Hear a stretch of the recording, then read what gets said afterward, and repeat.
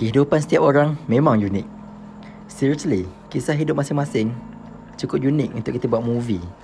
Tak kisah orang tu pencuci tandas, cikgu, postman atau penagih dadah sekalipun. Memang banyak gila lesen yang kita boleh dapat daripada kisah hidup orang.